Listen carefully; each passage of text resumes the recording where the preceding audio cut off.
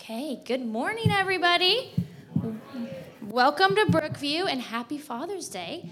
Okay. It's always fun up here. So my name is Haley. I'm doing announcements today, and it's so great to see your faces here in the building and those online. Hi, John and Andrea.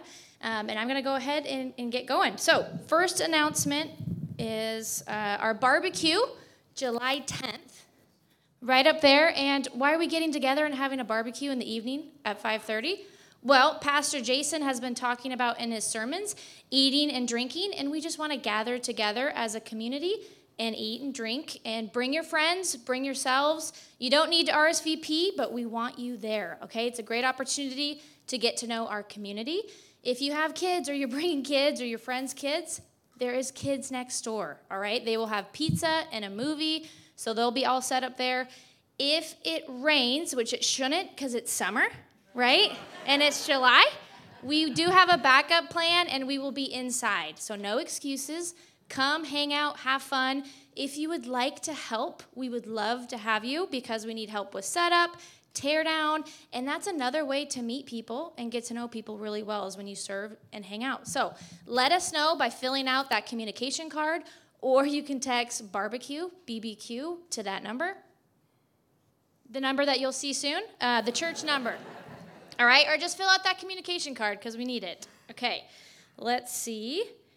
Next is fill out your communication card. So if you are going to help, fill that out. Let us know you're here and do that. And then lastly, it is Father's Day. And we are so grateful. And so if you are a guy, if you're a dad or not, we just want to love you guys, and we're grateful for what you do in the world and what you bring to our church and our community. So on your way out, we have a treat for you. It's a candy bar. So you can decide, guys, if you are a big hunk or a Mr. Goodbar, and go ahead and grab that on your way out. But thank you, and I'm going to get off now.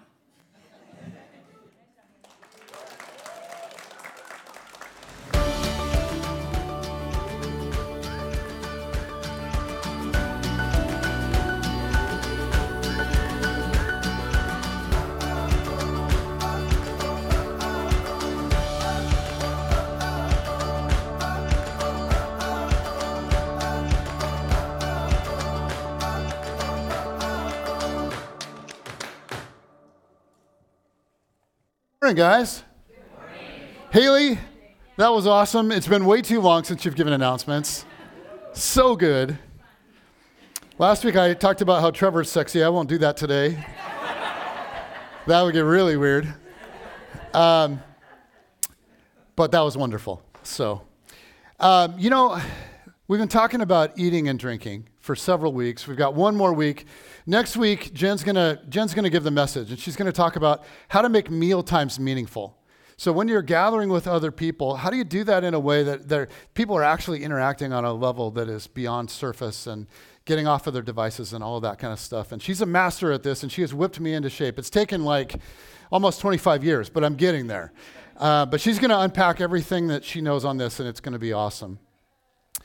But we've been talking about eating and drinking, and one of the most shocking things about Jesus in his own day and his own culture was who he would eat with, right? Like the religious community couldn't understand it. They assumed that Jesus had a lack of discernment about people because he would offer friendship to like anybody. You know, he would welcome anybody to his table, sex workers, corrupt tax collectors, Gentiles, non-Jewish people. And one time as Jesus was teaching, there were tax collectors and prostitutes gathering all around him and just pressing in to hear what he had to say. I mean, can you imagine that? So when you think of Jesus teaching, is that what you envision? Sex workers and corrupt tax collectors just dialed in? And it says, but the Pharisees and teachers of the law, and I imagine they're kind of standing in the distance with arms folded. The teachers and the Pharisees and teachers of the law muttered, "This man welcomes sinners and eats with them." And it was not a compliment. It raised questions about his credibility. The sentiment was, he's not from God, clearly. If he was, he'd know better. And so today, I want us to think about just how inclusive God really is. Because from the first human beings onward, people have struggled to fathom the depth of God's grace. I mean, you think about the very first sin. How did the first people respond? What did they do immediately after the sin? They hid, right? They were ashamed, and so they hid. And what did God do? He came calling to them, just gently calling to them, "Where are you?" Gently drawing them out of hiding. It was not the response that they were expecting. The great criticisms of Jesus were that he broke the religious rules and that he welcomed sinners to his table. And this brings me to me and you. I just want you to think a little bit about your life these days. Is there any part of you that's been hiding from God? You know, like maybe you've been doing things that you shouldn't. Or maybe you haven't been doing things that you feel like you should. Or maybe you've had some really dark thoughts. Or maybe your heart has just been off. It's been in the wrong place recently, and it kind of makes you nervous. It kind of scares you. If so, my question is, do you know there's a seat at God's table for you? Like when you envision God looking at you, what do you imagine that he feels toward you? Does he feel warmth and love and a desire for you to draw near to him? Or does he feel like disgust and frustration and disappointment? What do you think God feels about you? And for some of you, you'd say, well, you know, the Bible tells me, and so I know God loves me. I go, well, that's great. But my question is, do you feel like God likes you? Does he enjoy you? Does he see present beauty in you? Does he see future beauty in you? Or like, do you need to clean yourself up first so that he'll love you? Or can you just come to him as is? Human beings have consistently diminished God in many, many ways. Like this is what happens. And I am convinced that much of the way that we live is the direct consequence of the size of our God. And the biggest problem that most of us have is that our God is too small. We're not confident that we're in the hands of a fully competent, all-knowing, ever-present, utterly loving God that's bigger than anything else in this world. Our God is too small. And if we go through the day with a shrunken God, there are consequences. Fear and anxiety are always lurking because everything depends on me, right? My whole life, it all depends on me making it all happen, and it could all fall apart at any moment. When I have a need, if I live with a shrunken God, it feels unnatural to pray because I'm not really sure, to be honest, that God actually listens and that he acts and that prayer matters. If I live with a shrunken God, when I need to confront someone or confront something, I tend to shrink back. I tend to pull punches because if I don't live in the security of God's acceptance of me, then I become a slave to whatever it is that I think other people think of me. If I live with a shrunken God and somebody gets mad at me, like if somebody disapproves of me, then I get all worked up because I don't have the security of knowing that if a giant God loves me, if he cares for me as my Father, then the opinions of flawed, broken people are not the final word about me. So when human beings shrink God, it has consequences. They offer prayer without faith. They worship without awe, service without joy. They suffer without hope. Like nothing will diminish your life faster than living with a shrunken God. And one of the great ways that we underestimate God is just his grace. We find ourselves plagued by a sense that we're falling short, and we're just riveted by this sense that God is disappointed. If for some of you, I go, what do you think God thinks of you? And you're like, he's disappointed. Right? He's disappointed. We feel like he opposes us. And we feel like, so rather than coming to him for grace, we hide. And there's all kinds of different ways we hide. Maybe we don't pray. Maybe we don't go, we're not around Christian people. Maybe we don't go to church. Maybe we do, but we're just not authentic. There's all kinds of ways that we hide.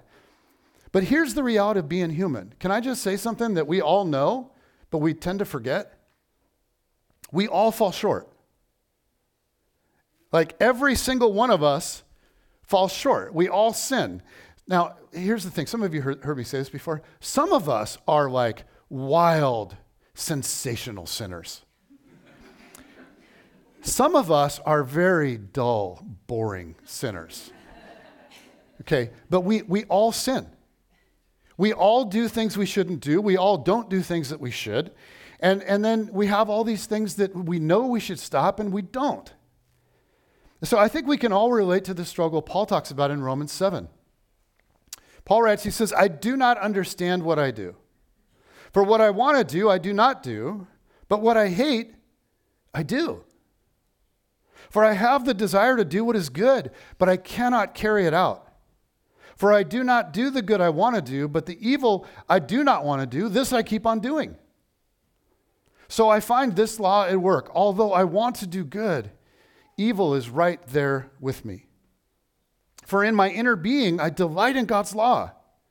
But I see another law at work in me, waging war against the law of my mind and making me a prisoner of the law of sin at work within me. Can you guys relate to that? My gosh, that's my entire Christian journey. So there's the type of person, there's the type of life we want to live, right? And then there's the life that we actually live. There's the type of person we want to be, and then there's the person we actually are. And the problem is, really for all of us, if we're honest, there's a gap. And when that gap becomes painfully real to us, when we know we're falling short, how we handle that is critical. And our view of God in that moment makes all the difference. So today, I want us to look at the stories of two different guys. Both of these were inner circle, very close to Jesus guys. And both blew it with Jesus big time. Okay, the first guy is Peter. Now, I love Peter. Peter is the opposite of me because I'm like, well, I won't get into that, but Peter is a highly reactive feeler who lives with passion. And so I love Peter's emotion. He just puts himself out there. Like he's the first guy. If somebody asks a question, he's the first guy to raise his hand, right? You know, I'm the guy that sits in the back and goes, let's see how this goes before right? Peter's an act first, think second kind of guy. So usually, whenever something happens, the rest of the disciples, they all freeze, right? They freeze. Peter, he acts. So like one time the disciples are on a boat and they're in a major storm and they're all freaking out and they're thinking they're going to die. And then suddenly Jesus comes walking toward them, on the water. And before they can really even get their minds around what's happening, Peter's out of the boat and he's walking on the water with Jesus. That's awesome. Another time, Jesus asked the disciples, who do people say I am? Now, that's not really a threatening question, and so they all jump in on that one. They're like, we can tell you what people say. They're like, well, Jesus, some say John the Baptist, and others say Elijah, and still others Jeremiah or one of the prophets. But then Jesus kind of puts it back on them, and he says, okay, but who do you say I am? And there's all this awkward silence, right? They're just kind of like, don't want to give the wrong answer. And while everybody else freezes, Peter puts himself out there and he says, you are the Messiah, the Son of the living God. And Jesus says, ding, ding, ding, blessed are you, Simon, son of Jonah, for this was not revealed to you by flesh and blood, but by my Father in heaven. And I tell you that you are Peter, which means rock, and on this rock I will build my church, and the gates of Hades will not overcome it. I will give you the keys of the kingdom of heaven. Whatever you bind on earth will be bound in heaven, and whatever you loose on earth will be loosed in heaven. And I envision Peter going, sweet. Right? But then right after that, Jesus starts telling the disciples that he's going to suffer and die. And they're just looking at each other in confusion and disbelief. And so again, Peter's the guy that steps out and takes action. He pulls Jesus aside with an arm around him, kind of like Jesus, like sidebar, let's go. And he's like, first of all, Jesus, this whole suffering and dying business, I don't want you, it's not going to happen because I am not going to let that happen to you.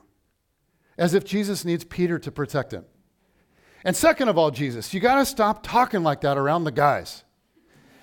It's bad for morale, right? We're trying to start a movement, and so I don't want to tell you how to do it or anything, like you're the rabbi, but you should try being more positive. And so Jesus looked Peter right in the eye, And he says, "Get behind me, Satan."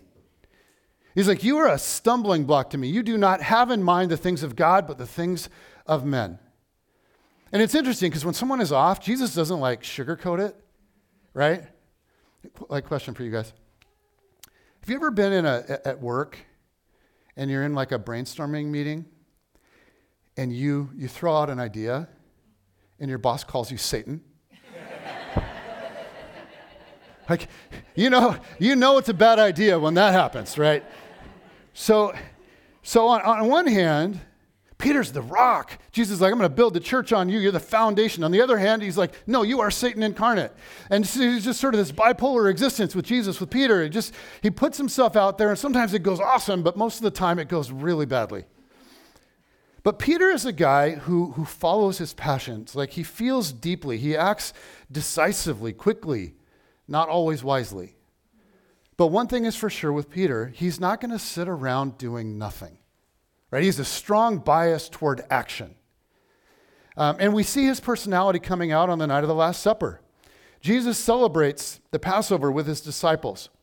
And right before, as a part of the meal, Jesus washes their feet, right, as we saw last week. And then after the meal, they worship and they sing together. And then they go to the Mount of Olives to pray. And Jesus tells them that during his suffering and his death, he's warning them. He's trying to let them know that he knows. He says that they will all fall away.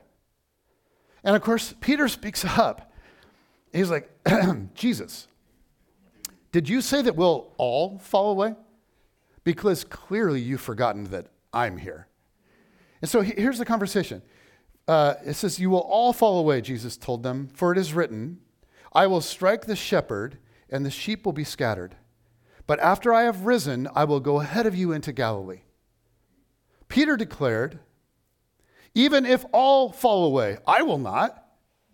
"Truly, I tell you," Jesus answered, "today, yes, tonight, before the rooster crows twice, you yourself will disown me 3 times. But Peter emphatically insisted, "Even if I have to die with you, I will never disown you." And all the others said the same. So here they are, they're on the Mount of Olives. They've celebrated Passover, they've worshiped, they've prayed. Jesus has shared his heart. They feel deeply connected to Jesus, and they feel deeply connected to one another. And in this moment, they are all in with Jesus, right? Especially Peter. So when Jesus says, "You will all fall away," they can't even imagine that. There's just no way. So Peter says, "Even if all fall away, I will not." In other words, like, Jesus, I don't know about all these other losers, but I'm your guy, right? And then he adds on, "Even if I have to die with you, I will never disown you." Have you ever been there with Jesus? Like, have you ever felt like that? Because I think that when Peter said this, he absolutely meant it. He's so full of passion and devotion in this moment. He can't possibly imagine betraying Jesus. So when he says, "Jesus, I would die for you," I think he absolutely means that. Like, have you ever been in a moment where you have felt that? Like, you ever had a moment where you experienced Jesus so powerfully? Maybe it's at camp, or maybe in a church service. Maybe it's, when you're praying, or maybe you're in a group of people and something really special is happening. It's very tangible, and it just grips you and it fills you. And you have a moment of clarity where you get a glimpse of how beautiful and how good Jesus actually is. And you know it's real, and you know it's right. And in that moment, you feel like you would give anything for Jesus. Well, Peter's in that place. Jesus is more important to him than life itself. "Even if all fall away, I will not. Even if I have to die with you." So fast forward just a couple of hours. There's a few hours later.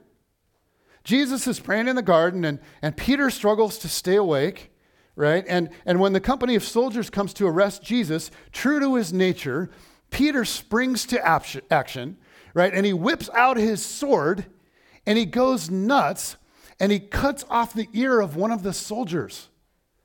And Jesus is like, "For Pete's sake." Come on. You guys know that's where that came from, right? "For Pete's sake, what are you doing?" He's like, okay, this is not the way my kingdom is going to come. With you chopping people's ears off, Pete. And so Jesus goes over, he's like, Pete, put it away. He goes over and he heals the guy's ear. I mean, what a scene. And then to Peter's amazement, Jesus just allows himself to be arrested. Peter is utterly confused. This is not how things are supposed to go. Jesus is supposed to become the king. There's supposed to be a revolution, and they're supposed to overthrow Roman oppression, and there's going to be a new kingdom where God is worshiped and honored, and people, so try to feel what Peter's feeling in this moment. He's like, if Jesus is the Messiah, like, where's the revolution? Like, where's the kingdom? This is not how this is supposed to go at all. So Peter is entering into this really dark hour. There's confusion and fear and doubt. So fast forward now just a couple of hours from that. Peter faces even more pressure and he fails. Okay, classic scene. Verse 54, then seizing him, they led him away, talking about Jesus, and took him into the house of the high priest. Peter followed at a distance. And when some there had kindled a fire in the middle of the courtyard and had sat down together, Peter sat down with them. A servant girl saw him seated there in the firelight. She looked closely at him and said, this man was with him. But he denied it. Woman, I don't know him, he said. A little later, someone else saw him and said, you also are one of them. Man, I am not, Peter replied. About an hour later, another asserted, certainly this fellow was with him, for he is a Galilean. Peter replied, man, I don't know what you're talking about. And just as he was speaking, the rooster crowed. The Lord turned and looked straight at Peter. Jesus is in the courtyard now. Then Peter remembered the word the Lord had spoken to him. Before the rooster crows today, you will disown me 3 times. And he went outside and wept bitterly. Can you imagine what that must have been like? As he denies Jesus for the 3rd time, Jesus, who's now in the courtyard, bloody and beaten, looks right at Peter. They lock eyes. Can you imagine that? And I just want to ask, have you ever been there?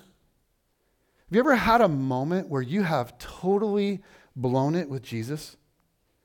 You ever vowed not to do whatever it is you tend to do? You ever had a moment with God where you say, okay, God, I'm never going to do that again.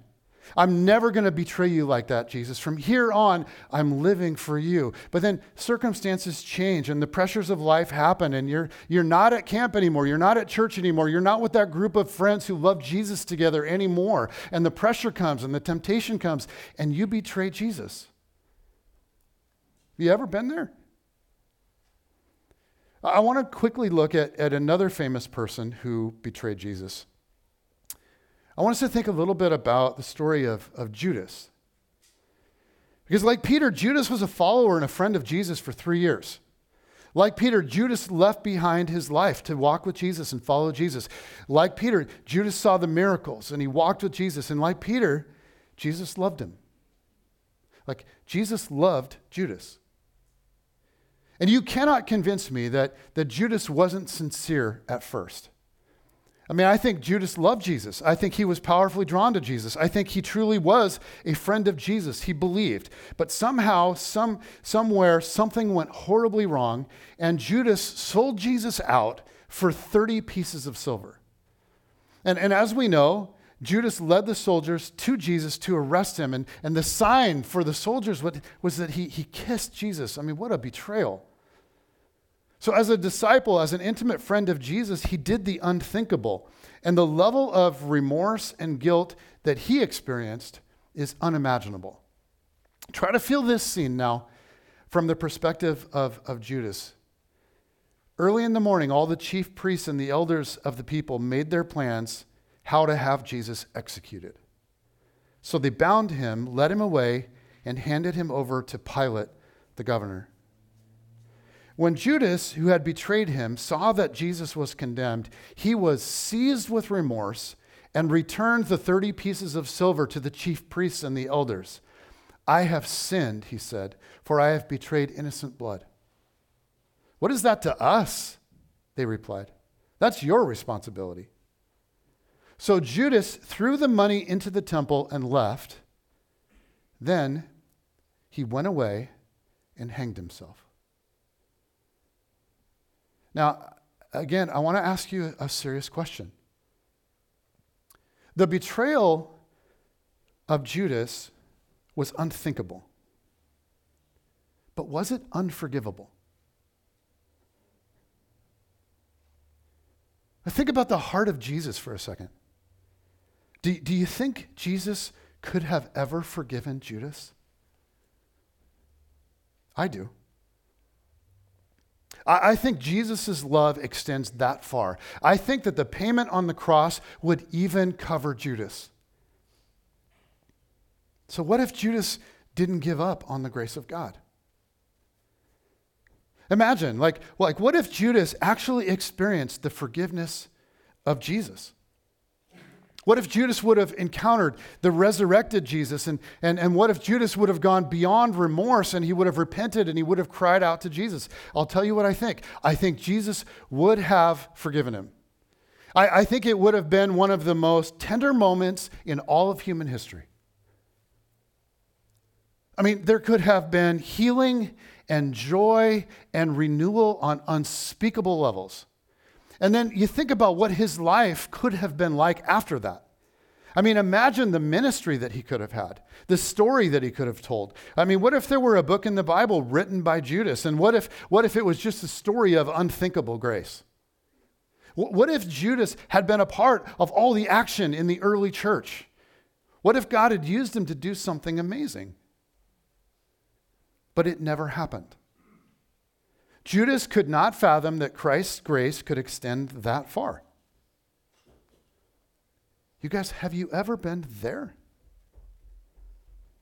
Have you ever felt like what you've done is so bad, or you've just messed up so many times that you are somehow beyond the grace of Jesus? Like maybe you're here this morning and you're actually in that place in this season of your life right now. You've struggled with something so deeply for so long that deep down you wonder if maybe God has just given up on you. And if that's you, I just want to challenge your picture of God. Because when we mess up or fall short, and we all do all the time, you guys, our picture of God, what we imagine him to be like, it really matters. It can completely change the trajectory of our lives. So, okay, let's shift back to Peter. Like Judas, Peter was also seized with remorse. Like Judas, Peter was also devastatingly ashamed. Peter's world was also rocked by what he had done, but Peter didn't give up. Peter encountered Jesus again, and that encounter changed everything. So I want us to look at what happened between Peter and Jesus in John chapter 21. This is after Jesus has been raised from the dead. It's after Jesus has appeared to the disciples a few times. And so on this particular morning, Jesus has just had breakfast with the disciples. And then check out this amazing interaction between Jesus and Peter. It says, when they had finished eating, Jesus said to Simon Peter, "Simon, son of John, do you love me more than these?" "Yes, Lord," he said. "You know that I love you." Jesus said, "Feed my lambs." Again, Jesus said, "Simon, son of John, do you love me?" He answered, "Yes, Lord, you know that I love you." And Jesus said, "Take care of my sheep." The third time he said to him, "Simon, son of John, do you love me?" Peter was hurt because Jesus asked him the third time, "Do you love me?" He said, "Lord, you know all things. You know that I love you." And Jesus said, "Feed my sheep." Jesus goes on, "Very truly I tell you, when you were younger, you dressed yourself and went where you wanted. But when you are old, you will stretch out your hands, and someone else will dress you and lead you where you do not want to go." And John then says, Jesus said this to indicate the kind of death by which Peter would glorify God. And then he said to him, "Follow me." So Jesus now gives Peter the chance to affirm his love for Jesus 3 times. Ironic. He explains that eventually Peter's love for Jesus will actually cost him his life. that he will live out the promise that he made a few weeks before. That in the end, his devotion will lead to suffering and death. And then Jesus says very simply, he looks him in the eye and he says, Peter, follow me. 3 years earlier on the shores of that same lake, Jesus had spoken the very same words to Peter. It was the very beginning. Follow me. And then all the teaching and all the miles that they walked together and all the miracles and all the stories and all the teaching and all the moments and all the meals that they shared, all that Peter had seen and all of his impulsiveness and failures and his ups and downs and his flaws and failures now revealed, none of it changed the same initial invitation that Jesus gave to Peter and that he continues to give to you and me. Follow me. And the truth is, following Jesus is more than a one-step deal. It's a lifelong walk, and there are bound to be ups and downs. There's bound to be failure and growth. Like the maturity that happens in us in Christ over many, many years, it doesn't happen in a flash. It doesn't happen in a moment. It comes because we keep showing up to the table of Jesus again and again and again, day after day, week after week, month after month, year after year. It is a long, long walk. Now, the Bible doesn't tell us how Peter's story ended, but there are reliable ancient documents that tell us that Peter was crucified under Emperor Nero for telling the world about Jesus. Peter spent his life telling people about the grace of God. He told people about it until it killed him. And he died as a martyr because he refused to quit testifying about Jesus. The night of Jesus' arrest was not Peter's last chance to love Jesus. Many more chances would come, and Peter would eventually get it right, but only because he did not react like Judas. And so maybe you're here this morning and you're ashamed of something. Or you're feeling totally inadequate as a follower of Jesus. And there's a part of you that is leaning toward kind of giving up on God. Because you cannot see how God's grace could extend to you. Here's what Jesus clearly revealed to us about God. He wants to remake us into new people. And he sees potential beauty and strength in us that we can't fathom. And in Christ, God's grace is available to everyone. Jesus extended grace to anyone and everyone that cried out. He extended it to a woman caught in adultery. He extended it to a corrupt tax collector named Zacchaeus.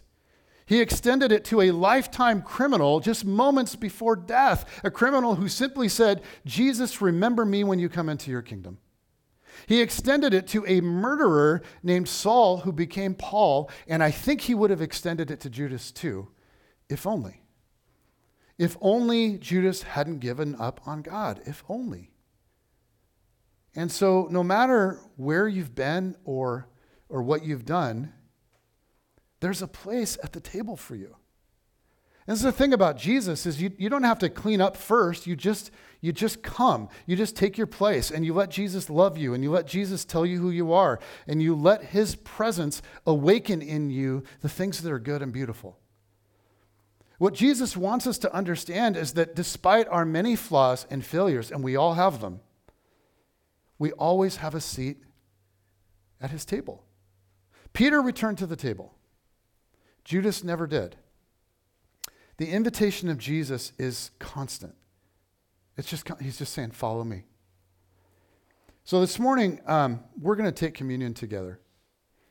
In 1 Corinthians chapter 11, the former murderer of Christians named Paul writes this. He says, "For I received from the Lord what I also passed on to you. The Lord Jesus, on the night he was betrayed, took bread, and when he had given thanks, he broke it and said, 'This is my body, which is for you. Do this in remembrance of me.' In the same way, after supper, he took the cup, saying, 'This cup is the new covenant in my blood. Do this whenever you drink it in remembrance of me. For whenever you eat this bread and drink this cup, you proclaim the Lord's death until he comes.'" So this morning, we're gonna do communion together, and I just want to invite you to the table of Jesus. And here's how we're going to do this. We're going to do an extended time of worship. And at any point, when it makes sense to you, take some time and reflect, maybe in prayer, maybe just singing and worship. And when it makes sense, you can come up and get the bread and the juice, and you can drink it and eat it there, or you can take it back to your seat, or you can kneel at the front here and spend some time in prayer. We also have some in the back. Also, by the way, we have a gluten-free option in the back, if that's you and you need that.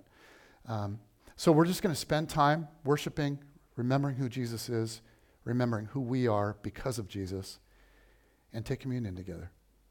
Father in heaven,